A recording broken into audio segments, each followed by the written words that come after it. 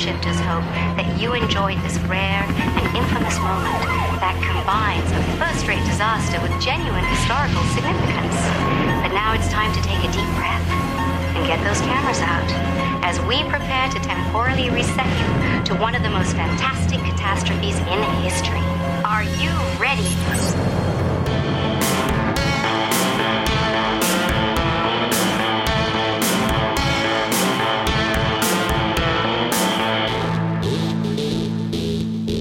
Everyone, and welcome to the Time Shifters podcast. This is Christopher here, as always, with my good friend Tom. Tom, how are you tonight? Good. How are you doing? Other than my technical difficulties that we've been enjoying for the early part of the evening. You know, that happens to one or the other. Any podcaster has felt that pain at one point or another. That is just the nature of this beast. Absolutely. You just hate to have it happen right when you're trying to get the thing started. Well, I tell you what, let me get this out of the way first. I often forget or just don't bother to mention the link in the show notes that will lead everybody to all our different social media and email. Fortunately, somebody actually did indeed follow that link and sent us an email. Matt, of course, former co-host of the Time Shifters podcast, actually is the one that sent this email in. Hi, Matt. He just recently listened to our League of Extraordinary Gentlemen episode. He says he thoroughly enjoyed it. I didn't realize that was the movie that effectively ended Sean Connery's film career. Even if it was his choice, it's a kind of shame considering how much people enjoy that movie now. But you guys commented how you didn't see Moriarty's plan making sense. While the movie did explain why he brought them together, I like to imagine it is that because he's James Moriarty and wanted to see if he could beat them. And there's no mention of Sherlock Holmes in this, and I wonder if he's killed him already and wanted to take on a bigger challenge. The other part that I like so much is that Sawyer wasn't meant to be on the team, and it was his bonding with Quatermain that led to Moriarty being stopped. Sawyer takes the shot that kills him, preventing his escape with the means to try again. It's something Moriarty couldn't have accounted for, and a clever ending, and the whole thing seemed intentional to me. Interesting take. I like that. That, you know, we were saying, why would you pull this group together and to try to stop you? Well, maybe he really thought he could outwit them, and maybe that was his challenge, and it was Tom Sawyer's interference that tipped the scale. That's fair. I thought we actually brought up that we may have contrived that Moriarty was looking for a challenge, but beyond that, yeah. But you have to bring a lot of baggage to the film to get to that, so... Matt does finish his email with a little, he said, that's my feedback, but here's a request, and it's your call if you want to read this part. Well, I'm going to go ahead and read. I want to put it up to you here and see what other people think. In keeping with the theme of, well, it looked pretty, I'd love to discuss the movie Willow from 1988 with you guys. Now, I didn't consider that one because I was afraid that would be a lot of hard pushback as to us saying or giving any kind of indication that that's not a good film. I actually thought everyone really liked that movie.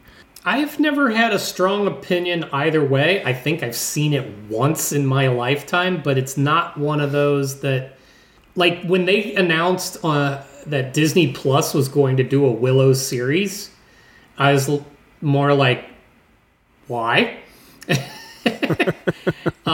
Who's asking? I'm not aware of a huge Willow following. That could just be me.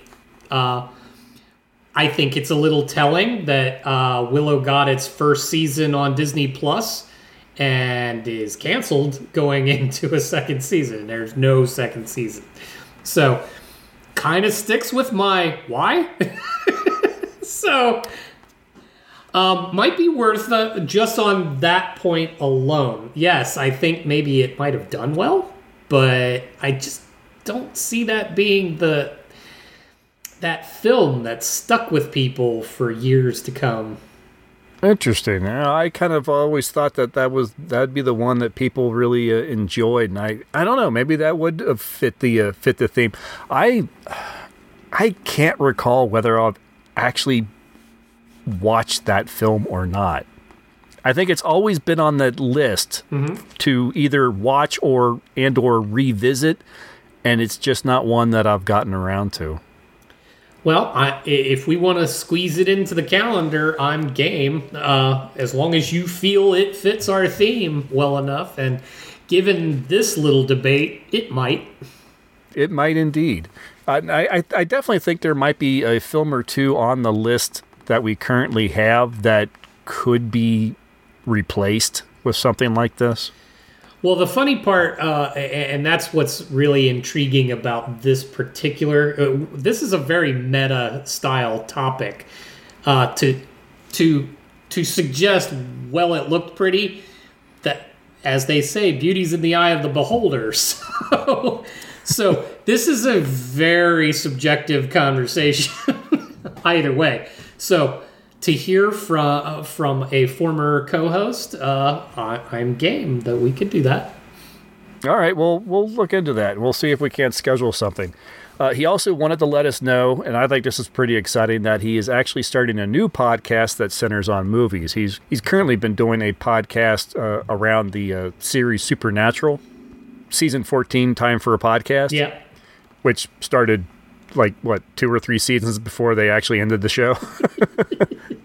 I think he was thinking season 14 there can't be any more after this, right? But they kept making them. But anyway, so he's in the middle of that podcast, but he's been just itching to jump back into the movie theme podcast. So he's going to be starting one. I believe they're going to kick it off in May. So I'm really excited to see what he and his friend come up with.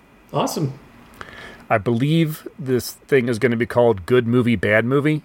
Yeah. I'm not entirely sure what that means. I have an idea, and I'm hoping I'm right. But that should be a lot of fun. So congratulations, Matt. Welcome back to the movie podcast fold. Absolutely, and as you grow that, let us know. We'll always happily guest host. Yeah, exactly. I hope there's extra chairs. And fire us a promo as soon as you got one. There you go. So outside of that, yes, what have we been doing? It's been kind of a slow couple weeks for me. There's been a little bit of news. I saw an email just recently from Full Moon. Oh, wow. Full Moon Direct announced that they were going to be putting out a 5th film in the Subspecies franchise. I wondered what kicked off your Subspecies run. Yeah, this will be coming out this June. Subspecies 5 Blood Rise. And this is going to be like a prequel film which explores the kind of rise and fall of Radu. It's reuniting the producer Charles Band with director Ted Nicolou. It's also bringing back Anders Hove, who played Radu, and actress Denise Duff, who played Michelle in the 2nd and 3rd films. I don't remember if she went on to the 4th film or not. But she plays a new character. She's obviously not playing Michelle because this is a prequel. But I saw the trailer from this thing and I was like, this actually looks like it's going to be kind of cool. But it did give me kind of jonesing to go back and watch the first film again. And the whole email was just saying that, hey, the first film's available on Full Moon Direct for free, in celebration. So, that's fine. That's cool. I have it on DVD, so it's free whenever I want to watch it. This isn't the first time I've watched it, in a long time, but it's been several years. I still really like these films. This is prime Full Moon entertainment.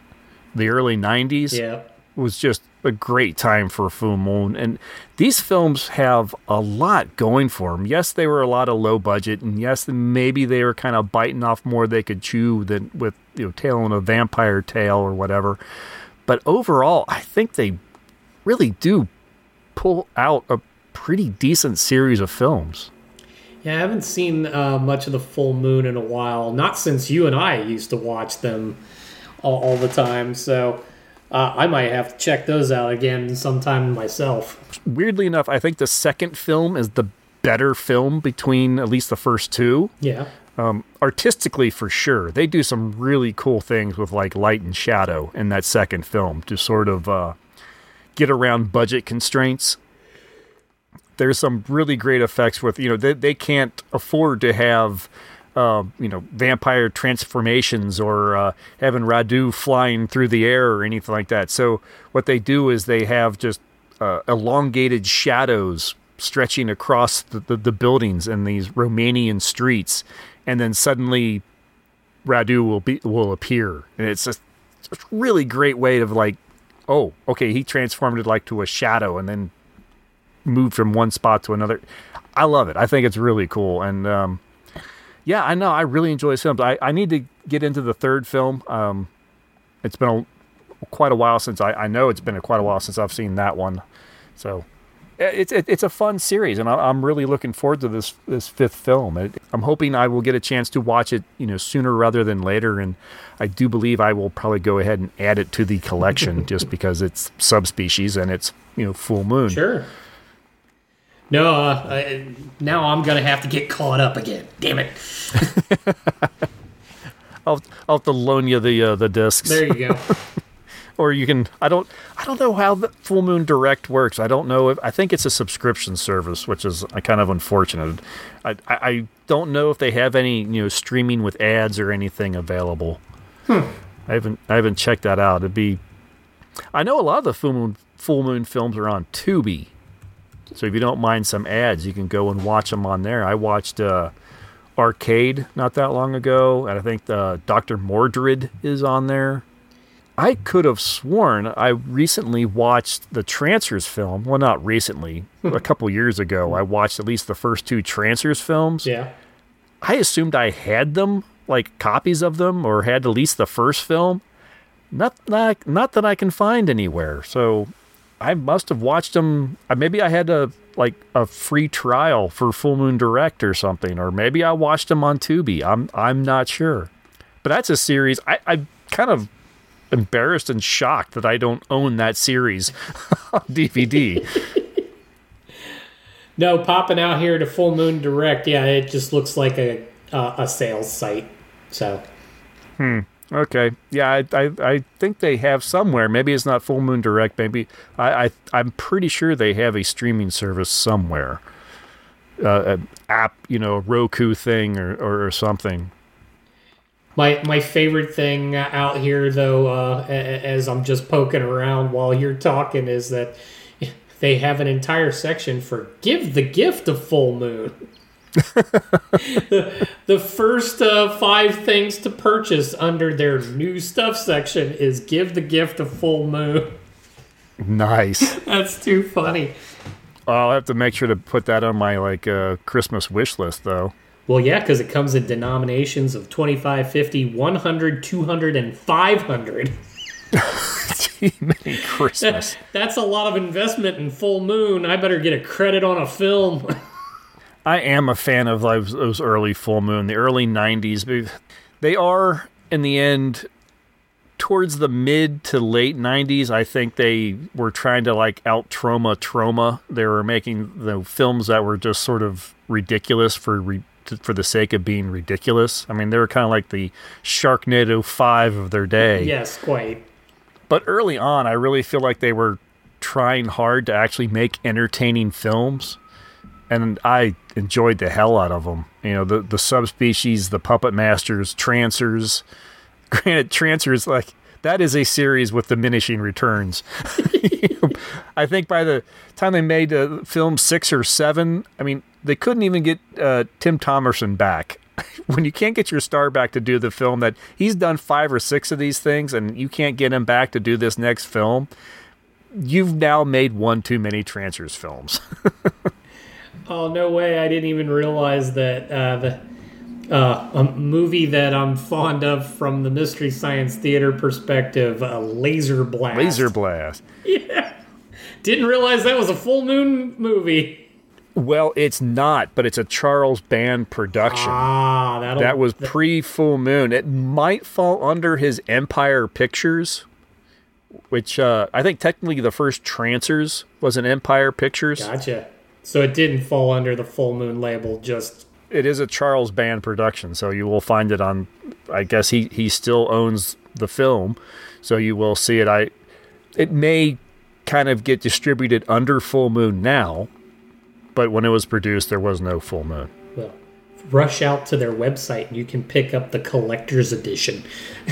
Yes, I saw that. Yeah, they said they had a box set that was like the first decade of Full Moon. I'm like, oh, what's that? It's not even the films. It's all pre-Full Moon, technically. It's all Empire Pictures and Charles Band productions that aren't actually Full Moon films. I'm like, not the same thing. Not the same thing, no. I want the Full Moon. That sounds funny the more you say it. Yeah, there's a lot to be said for Full Moon. They kind of laid the groundwork for special features. If you remember, at the end of all their VHS days, when they released these things, they had their Full Moon video zone. Yes. A little, like, 20-minute, maybe half an hour short that was usually about, kind of behind the scenes of the film you watched or upcoming. Yes, I remember upcoming features that from those sections. I always thought that was fun. So they were like special features before special features were a thing when DVDs came around. So I thought, that's actually pretty cool. No, that made them half the fun. As I've said many times, I was a huge fan, and I've got the mug, the hat, and the T-shirt to prove it. Well, but weirdly, not all that many of the films. If I recall correctly, we would even create our own stickers of the logo back in the day. Did we? We might have done, or I might have actually had one because I was like in that Full Moon fan club or something like that. There is that, yeah. One way or another, I know we had a series of the stickers of the Full Moon logo. I probably still have one floating around somewhere. Oh, I'd love to have it. I got to see if they still offer those because the back of my car, all the little my car's tramp stamps. I need a Full Moon. Again, sounding a little funny. That is pretty much all of note that I've really been watching. We talked briefly before we started recording that you've just sounds like you've just been kind of just keeping up on some television shows and stuff. It's mostly been it's just been pretty busy lately. The deeper we get into Picard third season, the more I'm loving it. So I know others will have other opinions, I'm sure, but this last episode ahead of our recording finally got the entire Next Gen cast back together and in the same room, and it just kind of felt right. So, cool. I think I'm a little behind. Yeah, so I won't spoil a thing, but yeah, no, just been thoroughly enjoying that. The part that on the other side, been keeping up with The Mandalorian, and much like a lot of folks out there, this season is not hitting home very well, so... Oh, interesting. It's kind of like a show that has lost its way, so... This is not the way. This is not the way.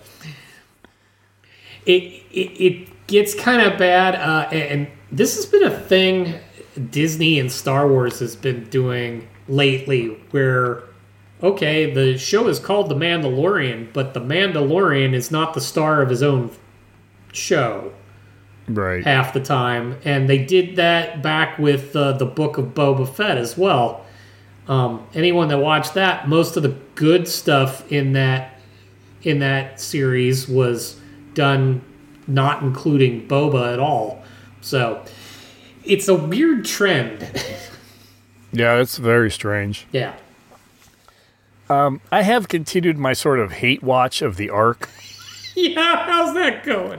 I think I'm coming up. I think the next episode I'm going to watch is the season finale. One can only hope. Apparently, it has been renewed for a season 2. Oh, you are kidding.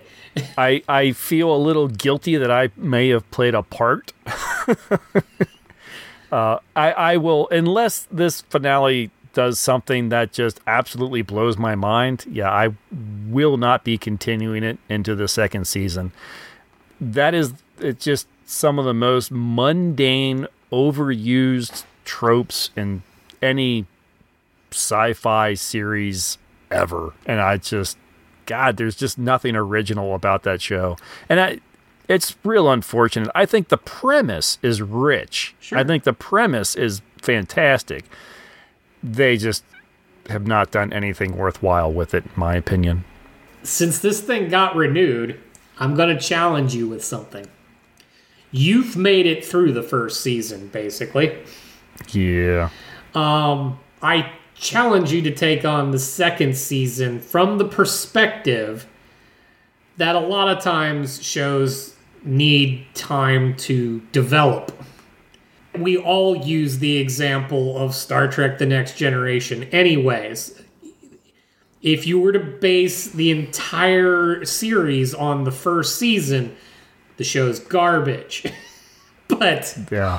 it grew up. It learned some lessons, and it built in better writing, better acting. It just got better. And unfortunately, it required removal of Gene Roddenberry as the showrunner. And then that fixed it. Maybe the people out there that make this thing have been paying attention to some of the really harsh critique and may get a chance to fix it. Yeah, I mean, when you put it that way, it does seem like if I've done this, and if I'm going to critique and base the entire thing off just what I've seen, Yep. with it being renewed, that is true. It does not seem terribly fair. Yeah, so I'm going to ask you in for penny, in for pound. Because there has been series, I remember, back in like Agents of S.H.I.E.L.D. Yep. That first season was just okay with me. Right. And I stuck with it and found myself getting pulled along for however 5 seasons or whatever that it ran, and loving every minute of it. Yep. So You got to at least venture into the second season. Granted, that's probably a full year away. So yeah. I've got time to forget about it. I won't ask that you go and rewatch the first season ahead of the second season. Go ahead and let that just soften in your brain. No, I probably won't have to, because as I said, all the plots I've seen so many times that hard to forget something that you've seen a dozen times already. Yeah, you just I never made it past the first episode just based on how offensive I found the show. So, and you didn't give me a whole lot of reason to continue. Yeah, it hasn't really stopped, and it really some events that have happened recently kind of fall well into your theory that this is written by someone who really hates younger people. Actors gotta work, and young actors really gotta work. So you do what you get. But I don't know how they don't read the scripts for these things and go, really? That's what you want me to do and say? Yeah. Well, maybe lack of experience that doesn't. There is something. that. Like I said, young. They are young, so. But they're not that young. No, it depends. Some are, some aren't. Very true. Yeah, but I've been really bothered by the events recently where, in one way or another, it is the older generation that is kind of come to save the day. Oh, God. All right, so folks, if you're out there and you're listening to us, please take this stuff to heart. You are offending an entire generation in how you're writing this. Give them a little bit more credit. Yeah, whether you know it or not, it may be a little subversive, but yeah, I think it's happening. Yeah, so maybe mature your dialogue and your plot and your characters, for God's sakes. Let's try to give them a little more dimensions than half of one. We will see what happens. I am a little curious what they decide to do with this character they introduced about midway through the first season. I don't like this character. She's kind of like a henchman to like the big bad, but she's also the daughter of the big bad. But the mother apparently doesn't give two shakes about her. Okay. And And I pretty much, they're going to set her up to be like the linchpin that's going to save the day when she finally realizes how little her mother loves her, and she's going to, end up doing something that saves our heroes, or our crew. And it's like, okay, I know that's going to happen, but is she going to like sacrifice herself to do it, or is she going to become the new addition to the crew that no one trusts? She's going to lay her hands on the controls and say, Prete Nama. Well, anything could happen, because I found out she's also the daughter of the composer of the music for the show. A little nepotism in here. Yeah. So, great. It wouldn't surprise me to see her carry on into the second season. Wonderful. We shall see. I may regret having tech challenged you with this, but or you might. Yeah. A year from now, Time Shifters will be looking for its third co-host. Oh, God. At least Matt left of his own accord. I gotta get fired? Damn. Well, we'll see how the rest of this year goes. We'll put you on probation. Okay, thank you. I appreciate that. I'll do better, sir. I'm sorry. Well, let's go ahead and take a break then. We'll listen to a promo for another show. And then when we get back, we're going to discuss 2003's The Core.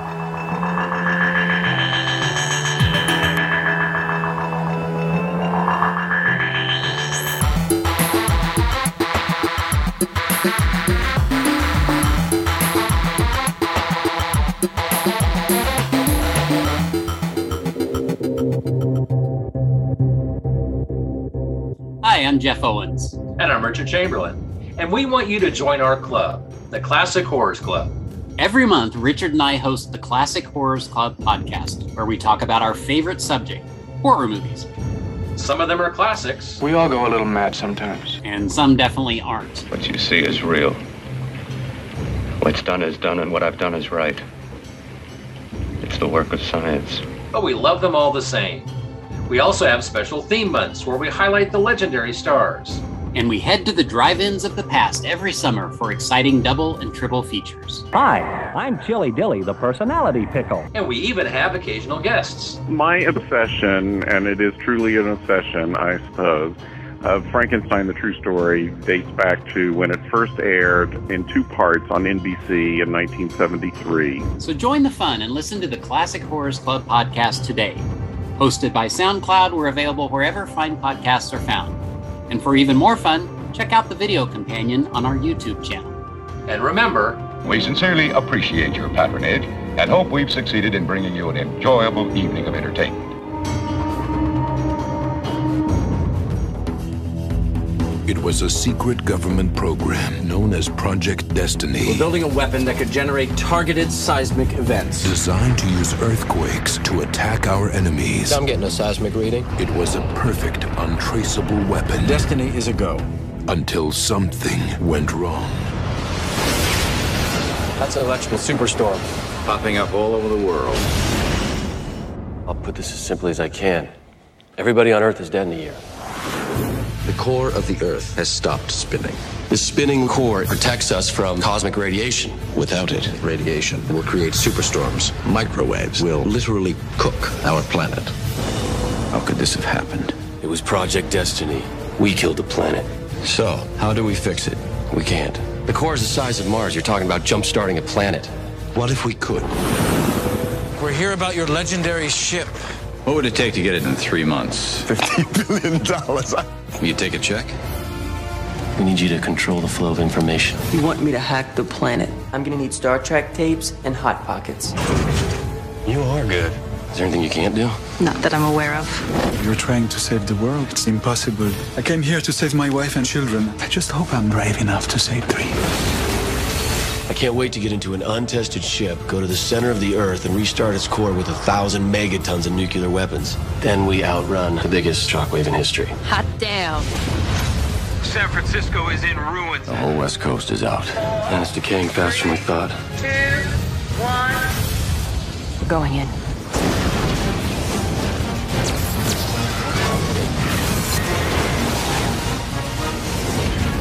Whoever goes into the core is not coming back. We're losing oxygen! Breach! We got a job to do. Let's do it.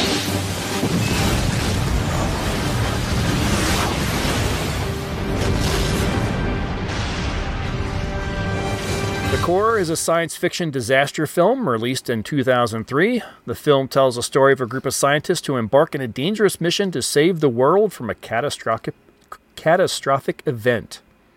Strange occurrences are happening around the world, including freak weather events, birds unexplainably flying into buildings, and a magnetic disturbance causing a space shuttle to crash land. It is discovered that the Earth's core has stopped rotating, which is causing the Earth's magnetic field to fail. If it collapses completely, it will lead to the destruction of life on the planet. To prevent this from happening, a team of scientists and specialists are assembled to travel to the center of the Earth in a specially designed drilling machine with the goal of detonating a series of nuclear devices to restart the core's rotation. The crew not only has to overcome one obstacle after another on their journey, but also forces much closer to home, forces that may have been responsible for the Earth's current crisis and will stop at nothing to protect themselves and keep the truth from becoming known. This film stars Aaron Eckhart, along with Bruce Greenwood, Delroy Lindo, Stanley Tucci, Hilary Swank, and Alfre Woodard. You actually said was kind of like one of those comfort films for you, one you revisited from time to time. If not revisit, at least catch it in a scenario where it's on. Yes, I stop and I will watch. Interesting. Yeah, I have not watched this film probably since it first came to home video. I'm going to assume it was on DVD, 2003. Yeah. I remembered a lot of main plot points, I suppose. I remember the whole drilling machine. Mm-hmm. I remember them hitting the big geode. And I remember in the end how they have to separate the modules with the bombs. Yep.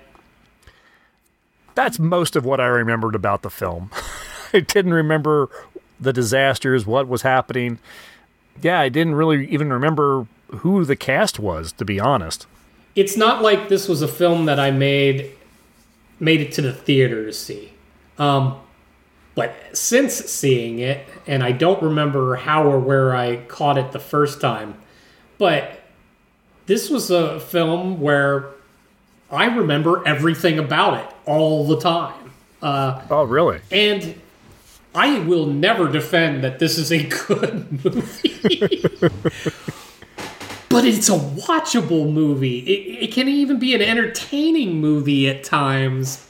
And you making that groan, I find it hysterical. You could very easily place this in the 1950s.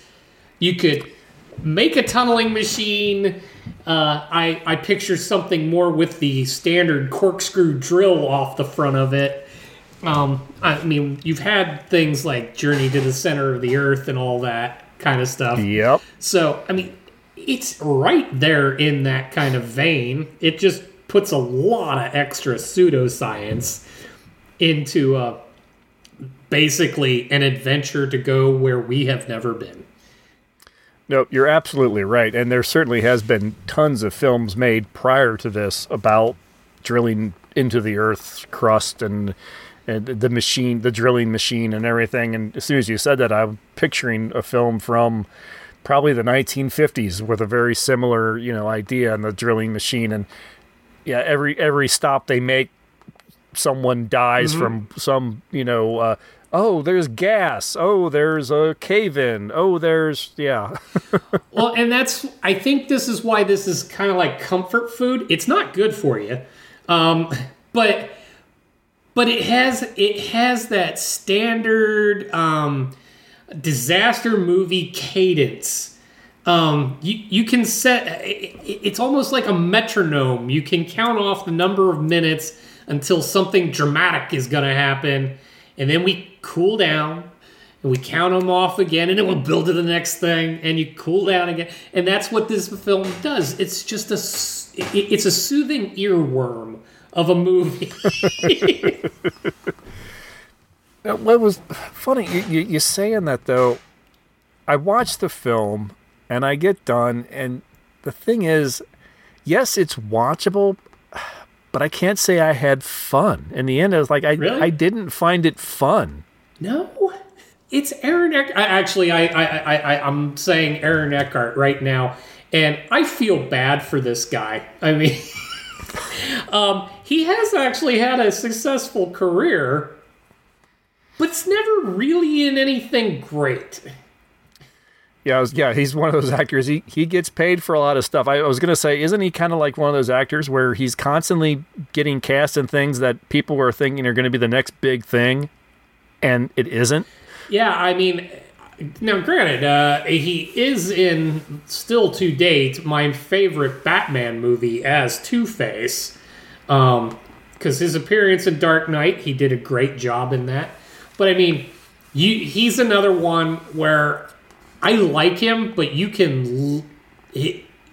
who he plays is who he plays in every film. There's not a lot of range. I remember him as... wasn't he the monster in I, Frankenstein? Yes. Yes, he was. Yeah, or Adam Frankenstein. And I remember that film kind of falling short of the mark for me, too. Oh, yeah. No, it's completely unrememberable. Yeah, other than the fact that I remember that he was in it as the Frankenstein's monster, or as Frankenstein. Yeah. I remember nothing about it, other than I think it was kind of like a more an action film than it was anything. Yeah, it was kind of like the superheroing of the Frankenstein monster. Right. From scene to scene, it just... I was watching it because I had to. I just never found myself feeling like I was being pulled to that next scene. It wasn't that I wanted to watch the next scene. It was just I had to watch the next scene because I was, kind of charged to watch this film from beginning to end.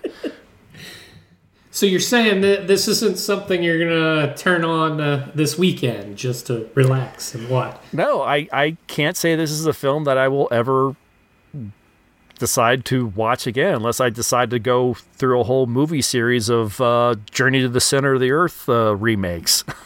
See, now this is one of those, and like I was talking about, that metronome style to it, where it just ticks off and does the next thing and the next thing and the next thing.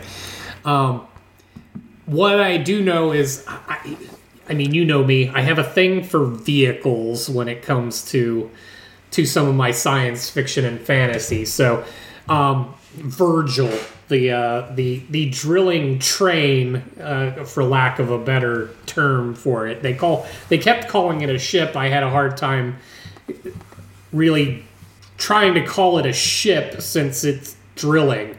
But whatever you wanted to call it, I kind of like the sleekness of it. I really like the drilling laser part, and ticking off how various members of the crew die.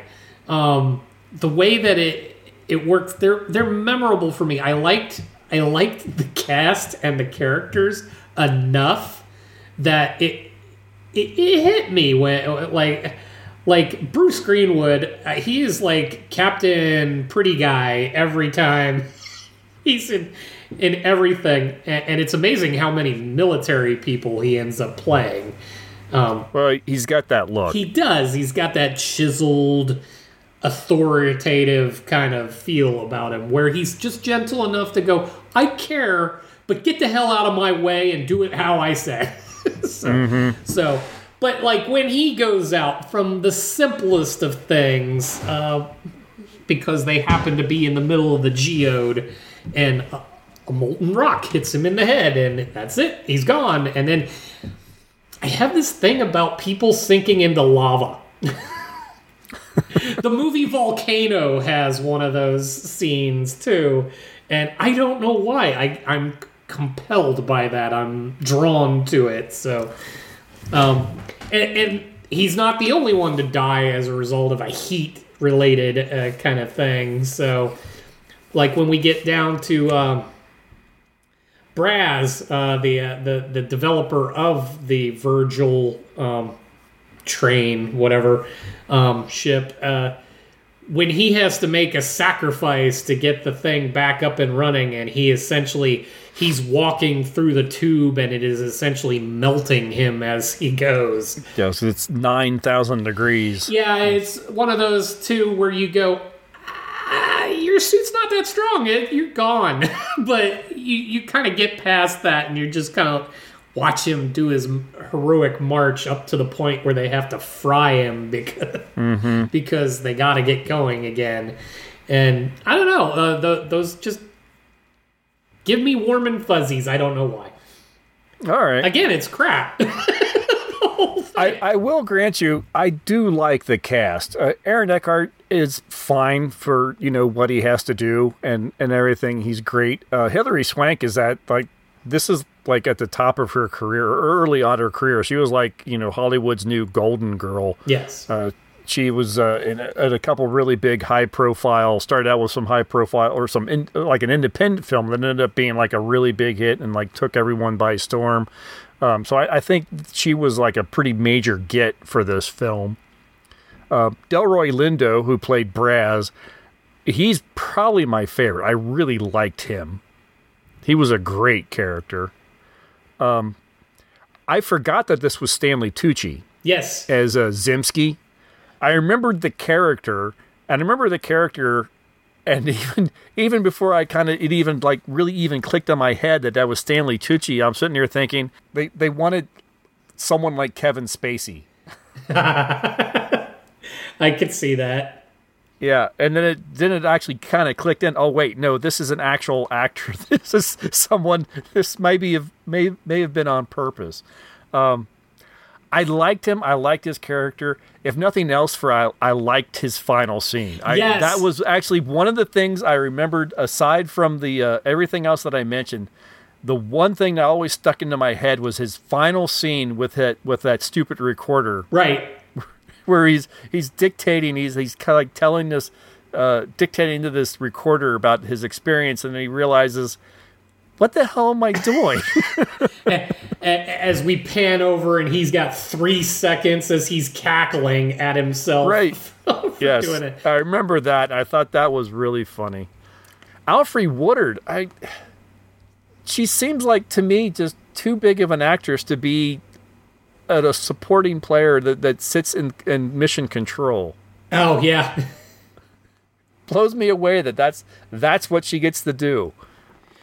I find it mystifying here, and I'm just tangenting for a moment because I'm looking at IMDb here at their cast list, and her and Stanley Tucci are not actually listed in the top. They're not in on the front page? Yeah, they're not in the front page. They're not top cast. I'm like, Yeah. Gonna say, I'm not looking at it, but let me guess. There's Aaron Eckhart, Hilary Swank, probably Bruce Greenwood. Yep. And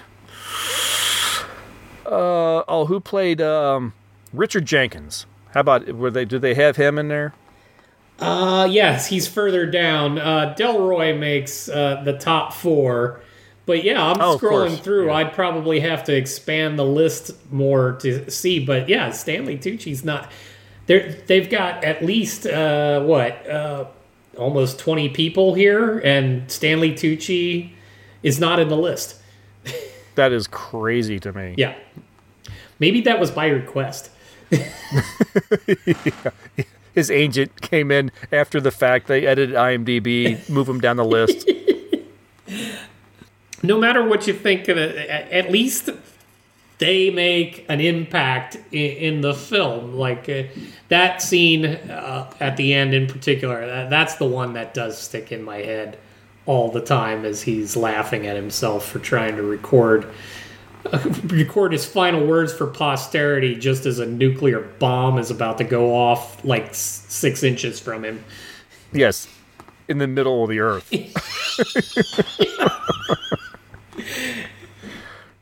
Yeah, no, that was just an amazing scene, and then it just gets dumber from there. And I do appreciate, and I always appreciate when you have a film like this that avoids the romantic angle.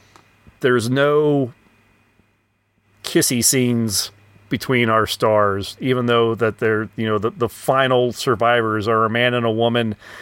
There's no romance between them. No, they're even talking about what they're doing after that, and they're not making plans to see each other, although they did hint at it. There is a moment, because she's talking about going back to doing something, and he's like, oh, well, I could get a cabin in that area. kind of thing. I missed that part. They hinted at it only lightly, but yes, no, they did not rush to make a huge, dramatic, romantic scene out of the whole thing. Yep, no, that always impresses me when they don't go that route in any kind of action and or disaster film. And the thing that kind of sticks with me on this one, I don't even know if it's a good reason. The movie doesn't go out on its heroes. It goes out on one of the heroes, the our tech nerd, Rat, yes, who also didn't make the IMDb main list.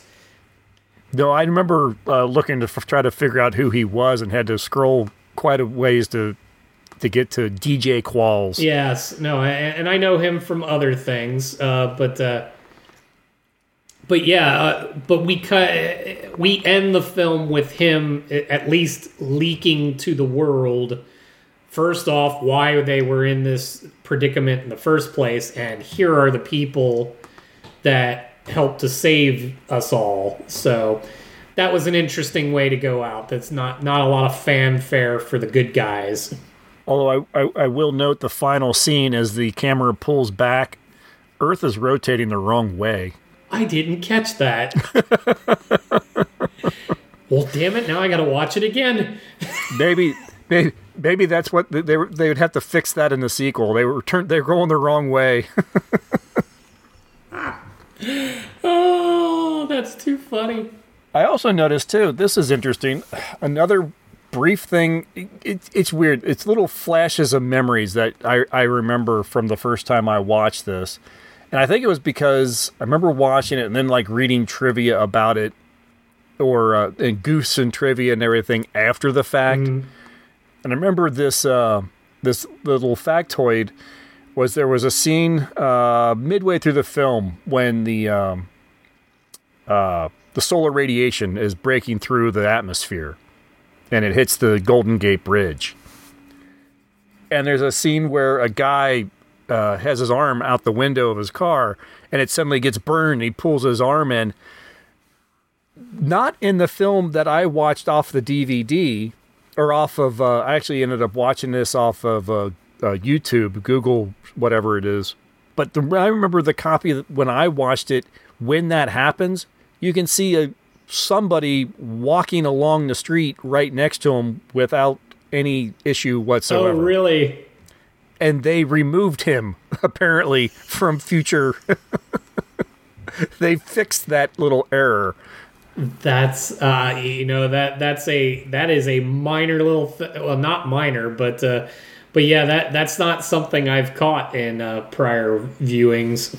I did read a couple. Someone pointed out that if these rays busting through the atmosphere can destroy the protected steel of the Golden Gate Bridge, those cars would not have lasted as long as they did. No, yeah, if you could melt down the cables, the less than half-inch thick metal of a car is not going to be the thing that stops this. No. But hey, we got to see tires melt and pop, and then as they all fell off the bridge, they burst into flames and exploded. Right, yeah. And that was probably the first time we've seen the Golden Gate Bridge destroyed since the 1950s that I can recall. Oh, really? Yeah, I can't think of any other disaster film that took on... It didn't die in like one of the earthquake films from the 70s? No, maybe. I don't know. I don't recall. I remember it getting attacked from, like a giant octopus or something way back when. But I'm trying to remember if there's got to be some other movie that has destroyed the Golden Gate Bridge, but this is one of the first ones that I can think of. There we go. Okay, challenge to the audience: bring us every film where the Golden Gate Bridge gets destroyed. We'll make an entire year out of that. Yes. An examination of the Golden Gate Bridge going down. Yeah, the Golden Gate cast. While we're on to the disasters and stuff that we see, we see the birds go out of control, smashing through windows. Apparently, the CGI guys got a little punchy and put a trout through one of the windows just as a joke. I didn't catch that, so I don't know if that's really there either. But I did read that. Hey, you're gonna have a lot of CGI and a lot of bored artists. You're gonna give them opportunities. Yeah, and speaking of CGI. The destruction of Rome. I found that one to be pretty ropey. When the Colosseum explodes, there's a lot there that looks like CGI. Oh yeah, and not a whole lot of reason to understand why that happened. But they did like kind of the rocks and then the bricks flying at the screen, and they didn't look like rocks and bricks fly. It almost looked like that wasn't a finished render. Kinda, yeah. No, it wasn't great. That being said, maybe they saved their money for the interior of the Earth stuff, because that actually does, and I think did look pretty good. The scene where we do kind of crash land on the inside of a giant geode, essentially, and then the effect of them getting out of the vehicle and just seeing the shimmering of all the crystal interior, that was actually kind of cool. The only problem with that is this is one where, okay, yeah, we dipped in later and we acknowledge that it's hot, but it's not hot on the inside of this geode. Well, I think it is, but their suits are capable of somehow... They can withstand the pressure and the temperature, at least up to like 5,000 degrees or something. Yeah, they said 5,000 degrees, but I mean, this air pocket that's in this thing that's not deep enough to be over that temperature range. Apparently not. Yeah, no, I don't know. It gets a little. Like I said, you can't start trying to think about this too hard. No, well. They try to explain so many things by going this, they use unobtainium. So the first time we've heard this, so apparently Avatar ripped that off. Yes. But they come up with this new alloy that can take the pressure and the heat and convert it to energy. So that's how they explain that. And then they say, well, yeah, the suits I guess the suits are made out of the stuff too, or something like that. Fine, whatever. But they don't address, and they never even mention the idea of the fact that there's gravity, and wouldn't gravity increase as you got closer to the core like that? I honestly don't know how gravity would work inside of the Earth. Yeah, I was just thinking maybe that's kind of explained with the idea of the increased pressure. Maybe gravity's no different, but it's the pressure that would be changed, and then they are saying that they can withstand the pressure, so maybe. I'm not sure. Well, and I'll really freak you out. A bit. Granted, mass has a thing to do with gravity, but also our rotation is part of what adheres us to the planet. Mm-hmm. The closer you get to the center, the less you're spinning. So yeah, are you not getting lighter? Yeah, would they be fighting the effect? I mean, I apologize to any former science professors I had if I've got that wrong. And I'm not claiming to be an expert. Now you know what? I hadn't even thought about that, and now that's all I'm going to think about. Yeah, wait a minute. Do you spin? No, do you spin faster or slower as you get to the center? Yeah, there's my physics and everything out the window. I don't. No, from perspective, there wouldn't be an appearance of moving faster. I just don't know how that would impact the fact that you're moving toward the center where essentially you're reducing some of the mass. We're probably trying to put a lot more science in this movie, a lot more than any of the production staff ever tried to. Yes, no, well, we've given this far greater effort than they did. Although you shared an article, and I shared an article back that turned out was in the article you shared with me. That was a sort of response from one of the screenwriters of the film to all the critics who complained about the science or the lack thereof in this film. It was on. I'll put a link to the show notes of this article because I think it's fantastic. Yeah. It was on Ain't It Cool News, and this was who was this? This was the screenwriter John Rogers, and it's a really funny article. But he was complaining that some of these critics that were kind of jumping all over this stuff, and he was saying how he had to fight to even get some of the stuff, that you didn't see. He said he fought for like 3 years to get rid of dinosaurs, magma walks in spacesuits, and a effing windshield at one point. Yeah, I pulled up the article and I like the note in there. Think about it. Yeah. And he does like no problem with warp drive, alien species who can't open a kitchen door, or a living liquid planet god. Yeah, but an improbable equation for a semi-solid fluid dynamics. You're the logic cops.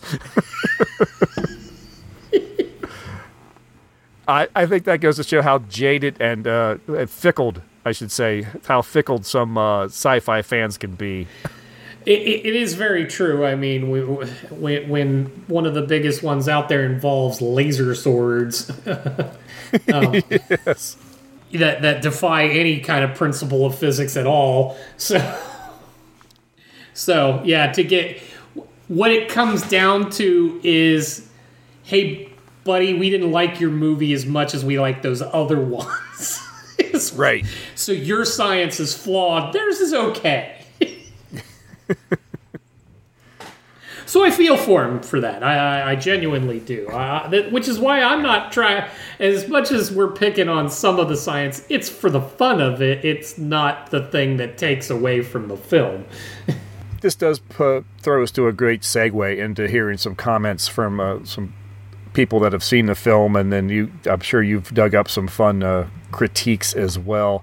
I didn't get a whole lot of feedback. I didn't get anything from Facebook. I thought for sure someone would come up with a comment or two on the Facebook page, but nothing. Over on Twitter, Launching the Pilot says it's a solid end-of-the-world romp. It has a good build-up and a fun shuttle scene, but I wouldn't let any of these guys near a bowl of fruit.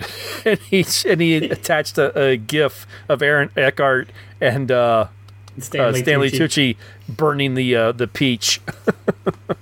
Over on Reddit, on the I stopped posting to the bad movies subreddit because I was getting tired of people biting my head off because they didn't think it was a bad movie. So I just went to sci-fi movies, and I did get a couple of comments. Suspicious Flan 8926 says, I know it's kind of ridiculous, but I do love this movie. And Long Jumping Tie agrees with you, Tom, and says Virgil is one of the coolest vehicles ever put to screen. It's fun. It is not bad. I do like the look of it. Whether or not you could actually construct that in 3 months, I don't know. Although I do like the fact that the interior anyway looked like it was a slapdash. It had that sense of unfinished, not quite elegant, but functional. Mm-hmm. Yeah, exactly. So I did appreciate that. And it did have, that was one of the cute little scenes earlier too, when they come to Braz and they're asking him, oh, okay, how long would it take you to build it? And he's like, I could possibly do it in about 10 years and all that. He's like, what would it take for 3 months? And he says something god-awful like $3 billion. And then all of a sudden, there's a conversation. Will you take a check? And Aaron Eckhart's character chimes in. He's like, use the card. You might want to get the points. Right, yeah. Like, that was cute. I enjoyed that. Yeah. That was fun. There are some lines throughout the film that are actually not too terrible. And, some of the characterizations and everything are actually pretty good. I like, they're trying to figure out Plan C. Right. And Zimsky just wants to go home. He's like, we failed, just let's go back, we're done. And he's listening to him talk, and you can see there's an idea formulating in his head, and he's debating amongst himself, kind of in his head, do I want to say anything? And he's finally like, God, Jesus Christ. Look, if we do this. Well, I did like it. Yeah, and the scene earlier when he gets punched. Right. Someone had to do it. I just remembered that we do have a Discord server.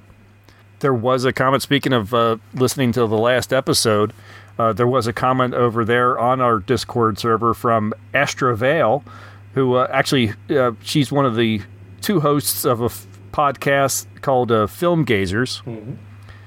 And she just actually listened to the League of Extraordinary Gentlemen. She says she just finished, and she feels the exact same way about this one. I remember liking it, but knowing it wasn't good. I haven't watched it in over a decade, though. Might need to revisit this one sometime soon. I always get it and Hellboy mixed up when I try to remember their plots sometimes, because I would have sworn they had a fish guy in League 2. Looking forward to the next episode. I've been backtracking too and giving some listens while at work. The Waterworld episode had me dying. So, yeah, thank you very much for that comment. I appreciate it. Yes, no, we love to hear that. Anything more from the socials? No, that was it. Believe it or not, I didn't actually, either due to some failures of websites like Metacritic, any attempt to go to the core has returned an error. So, oh, interesting. So, but I do have a few here. So, Elvis Mitchell of the New York Times, he writes, the brazen silliness of the core is becalming and inauthentic, like taking a bath in non-dairy coffee creamer. What the hell does that I don't even know what that means. The Earth core's inability to turn is mirrored in the cast's inability to give the picture any spin. Like, okay. He gave himself a little punch in the arm for that. There. Yeah, he was particularly proud of himself for that. And then Kenneth Turan over at the Los Angeles Times, he goes, if the core finally has to be classified as a mess, it's an enjoyable one if you're in a throwback mood. After all, a film that comes up with a rare metal called unobtainium can't be dismissed out of hand. So, given that at the time they came up with that term and then Avatar used it later, I almost want to go to his review of Avatar to find out, hey! Yeah, I've heard of that before. Yeah, you stole that. And then our buddy Roger Ebert. I'll hate it when we get to films again where Roger has passed. Yeah. But Roger's always fun. I'm actually just going to read his last paragraph because it sums it up. The core is not exactly good, but it knows what a movie is. It has energy and daring and isn't afraid to make fun of itself. And it thinks big. As when the Golden Gate Bridge collapses and a scientist tersely reports, the West Coast is out. If you are at a video store late on Saturday night and they don't have Anaconda, this will do.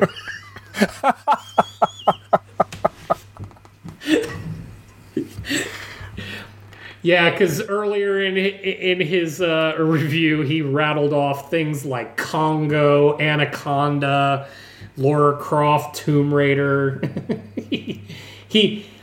he puts this one in the camp of those. Like, got you. Like, they're action, they're disaster films, but they're not great. Talking about disaster films, I'll put this one above, what was that one? 2012? 2012? Oh, I hate that film. Again, it's one of those, I don't know, I'm drawn to disaster movies. So, yes, 2012 that's a disaster, all right. It is, but there are some fun roller coaster moments. It's just a shame that one of the roller coaster moments that they had, which made it kind of fun, they chose to completely reproduce it later in the film. Yeah.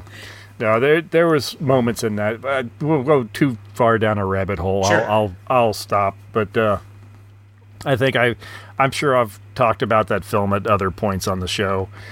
Go track it down. I don't know.